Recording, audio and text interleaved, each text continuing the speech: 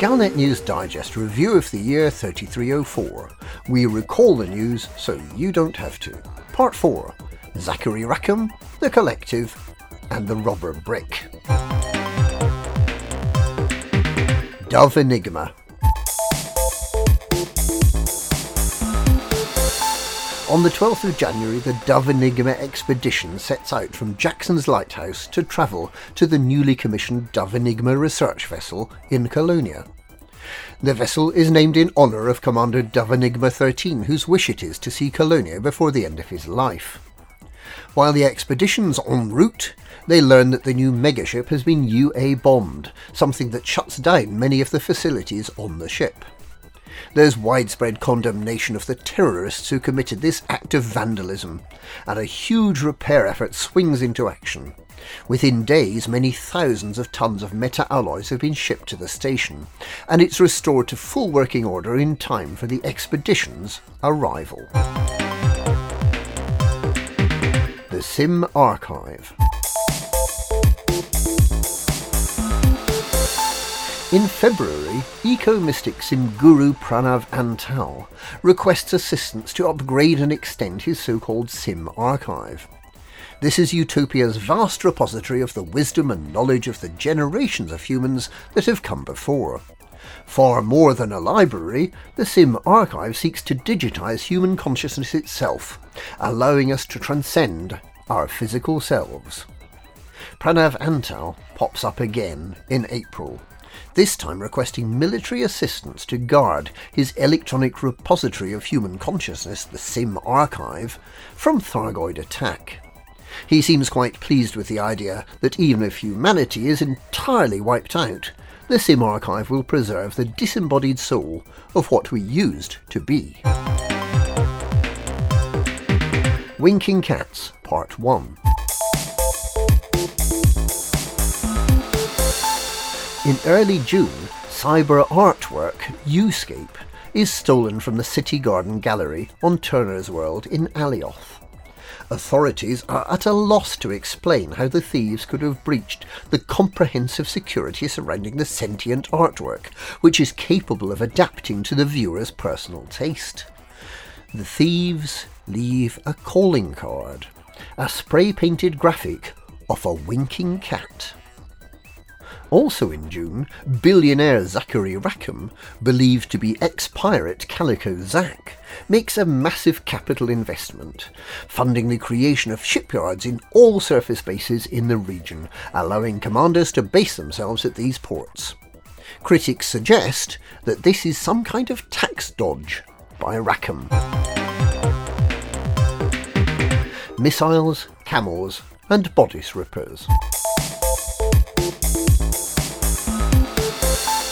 In July, an armed nuclear weapon is found on the seabed of Old Earth. It's believed to be a relic from World War III, which took place between 2044 and 2055. But due to the poor condition of the 1,000-year-old missile, it's unclear whether it had been launched from the United States or had been shot down by the US defensive laser grid. The United States was the only nation to emerge unscathed from World War III, and formed the core of what we now know as the Federation.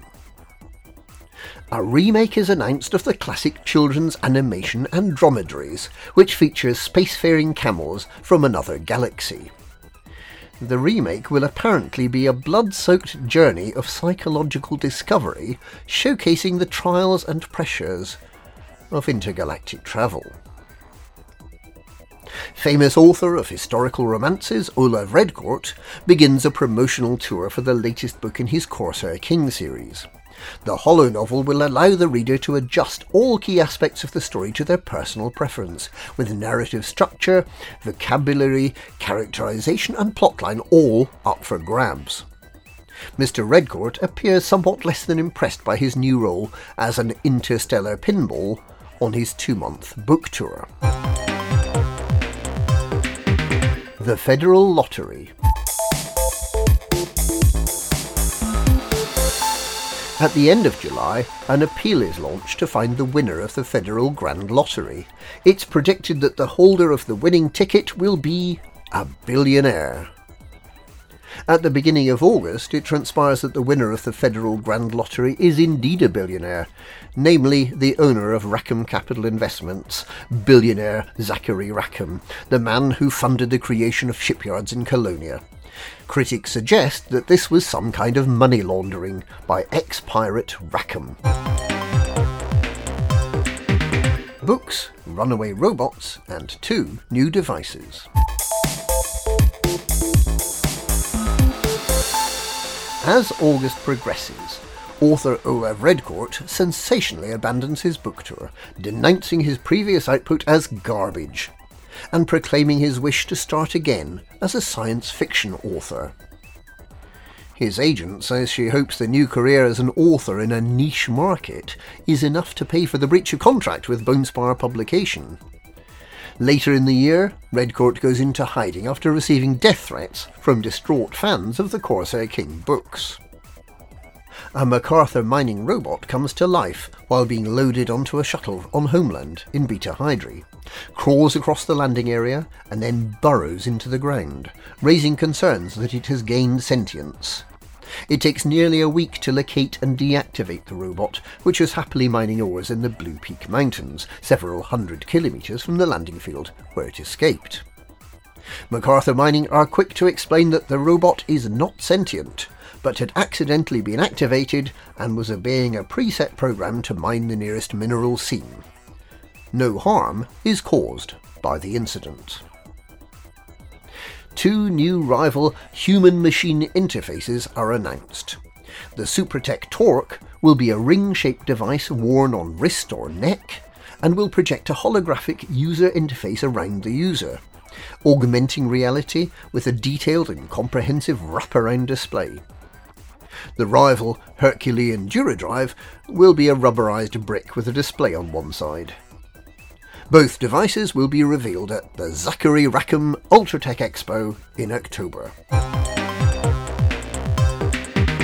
Winking Cats Part 2. In September, the Winking Cat art thieves strike again, stealing the artwork New Dawn Collective from the Imperial Museum of Culture in Iotienses. The 1,000-year-old sculpture is of great historical significance, celebrating the decision of the settlers in that system to join the Empire. Police once again have no leads, except for the spray-painted Winking Cat. The Alliance Presidential Election. Towards the end of September, Alliance President Gibson Kincaid confirms that he'll stand for re-election. While the role is currently ceremonial with the Prime Minister wielding most of the power, Kincaid plans to rewrite the Constitution to give the President executive powers and a 6-year term of office. His plan is to lead the Alliance to become as powerful and decisive as the Federation and Empire. Other candidates are entrepreneur Fazia Silva, who will seek to improve the Alliance's trading position, and safe pair of hands Elijah Beck, representing the status quo. The election will be held in October. Before the election happens in October, Fazia Silva, the pro-business candidate in the Alliance presidential race, is found murdered in her rooms at Hume Orbital, with traces of poison in her bloodstream, which are later confirmed to be nerve toxin. Circumvention of sophisticated security leads the Alliance Interpol to believe that this was the work of professional assassins, but with no leads to follow, they leave the case unsolved. Gibson Kincaid, who declares the murder an assault on democracy, goes on to win the election. However, the Alliance Assembly declines to grant Kincaid the sweeping executive powers he demanded. Instead, they set up the apolitical Office of the Alliance President, in charge of ambassadorial and diplomatic functions. One of Kincaid's first actions is to stage manage the appointment of Admiral Frederick Yamamoto to the Alliance Council of Admirals, replacing the disgraced Riri McAllister. Duradrive bounces back. Despite a devastating fire at Suprotec and a scandal linking Herculean to organised crime, both the Torque and the Duradrive are premiered as planned at the Rackham Ultratech Expo. Technical issues plague the advanced Torque design, and it's the robust Duradrive that wins funding from Rackham Capital Investments, after its owner, Zachary Rackham, is unable to damage the prototype Duradrive by jumping up and down on it. The Duradrive enters production a week later and becomes widely adopted by the Federal Navy.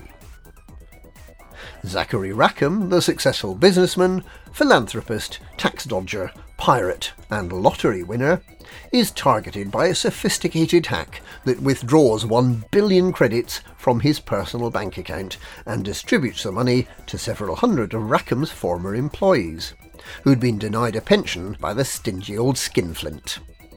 The perpetrators are revealed to be a secretive anarchist hacktivist organisation known as The Collective, an organisation that believes all information should be in the public domain, except, of course, information about themselves. Critics of Rackham rejoice in the irony of ex-pirate Rackham having his lottery winnings stolen by cyber pirates. And that was part 4 of this year's Galnet News. Galnet News, we recall the news so you don't have to.